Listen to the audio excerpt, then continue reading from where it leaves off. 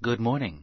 Have you ever been curious about teen pregnancy rates, the love lives of scientists, and the postcoital behavior of squids? UMass Amherst biologist Diane Kelly provides the answers all in one place. She recently launched a blog on Gizmodo with the tongue-in-cheek title Throb. Kelly tells New England Public Radio's Karen Brown the salty subject matter is a natural extension of her research into reproduction and evolution. Sex is a really critical part of all biology. It shapes the bodies of lots of animals. It shapes the bodies of plants. It shapes the behaviors of different organisms and how they go about finding mates, how they go about the physics of making babies. So you'd been, working on this topic for some time, and the folks at Gizmodo came to you and said, I think this is fodder for a blog? Yes. The idea behind Throb is to look at sex through the lens of science. And sex involves lots of scientific concepts. It involves physics. It involves chemistry.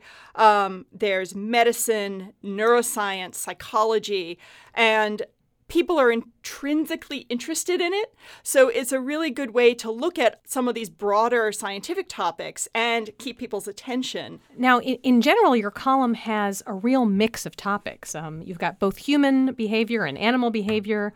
I was just looking up a random sample of your recent columns and turned up pieces on why people don't complain about pain during sex, a possible vaccine for chlamydia, how fly semen controls female flies, why some squid cuddle after sex. So a real, a wide range of things. And you even had a political column that poked fun at the Nobel laureate Tim Hunt, who accused female scientists of being too sexually distracting in the lab.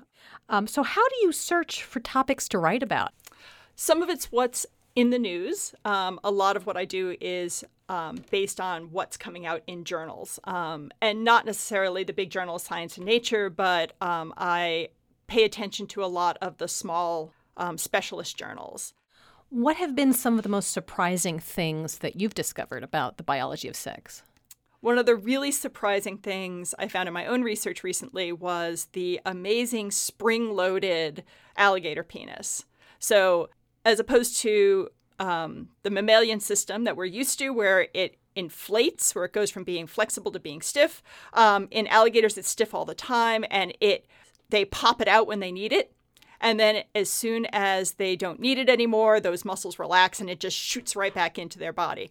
Have you been surprised at which of your columns sort of gained the most traction or have gotten the most interest?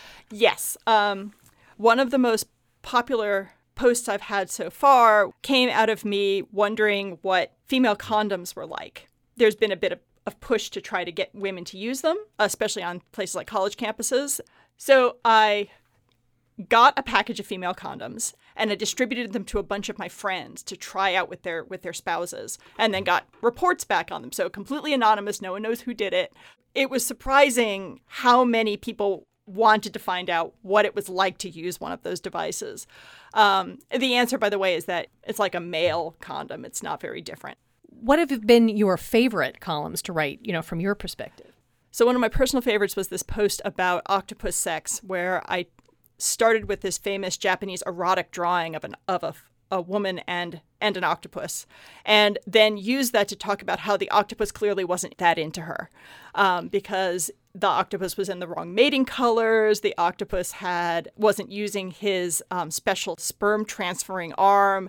So using the human element as a jumping off point to talk about octopus sex let me talk about something that is really very interesting and people don't know a lot about in a way that people found very approachable. Diane Kelly's blog on the science of sex is called Throb. There's a link on our website, NEPR.net. Kelly spoke with New England Public Radio's Karen Brown.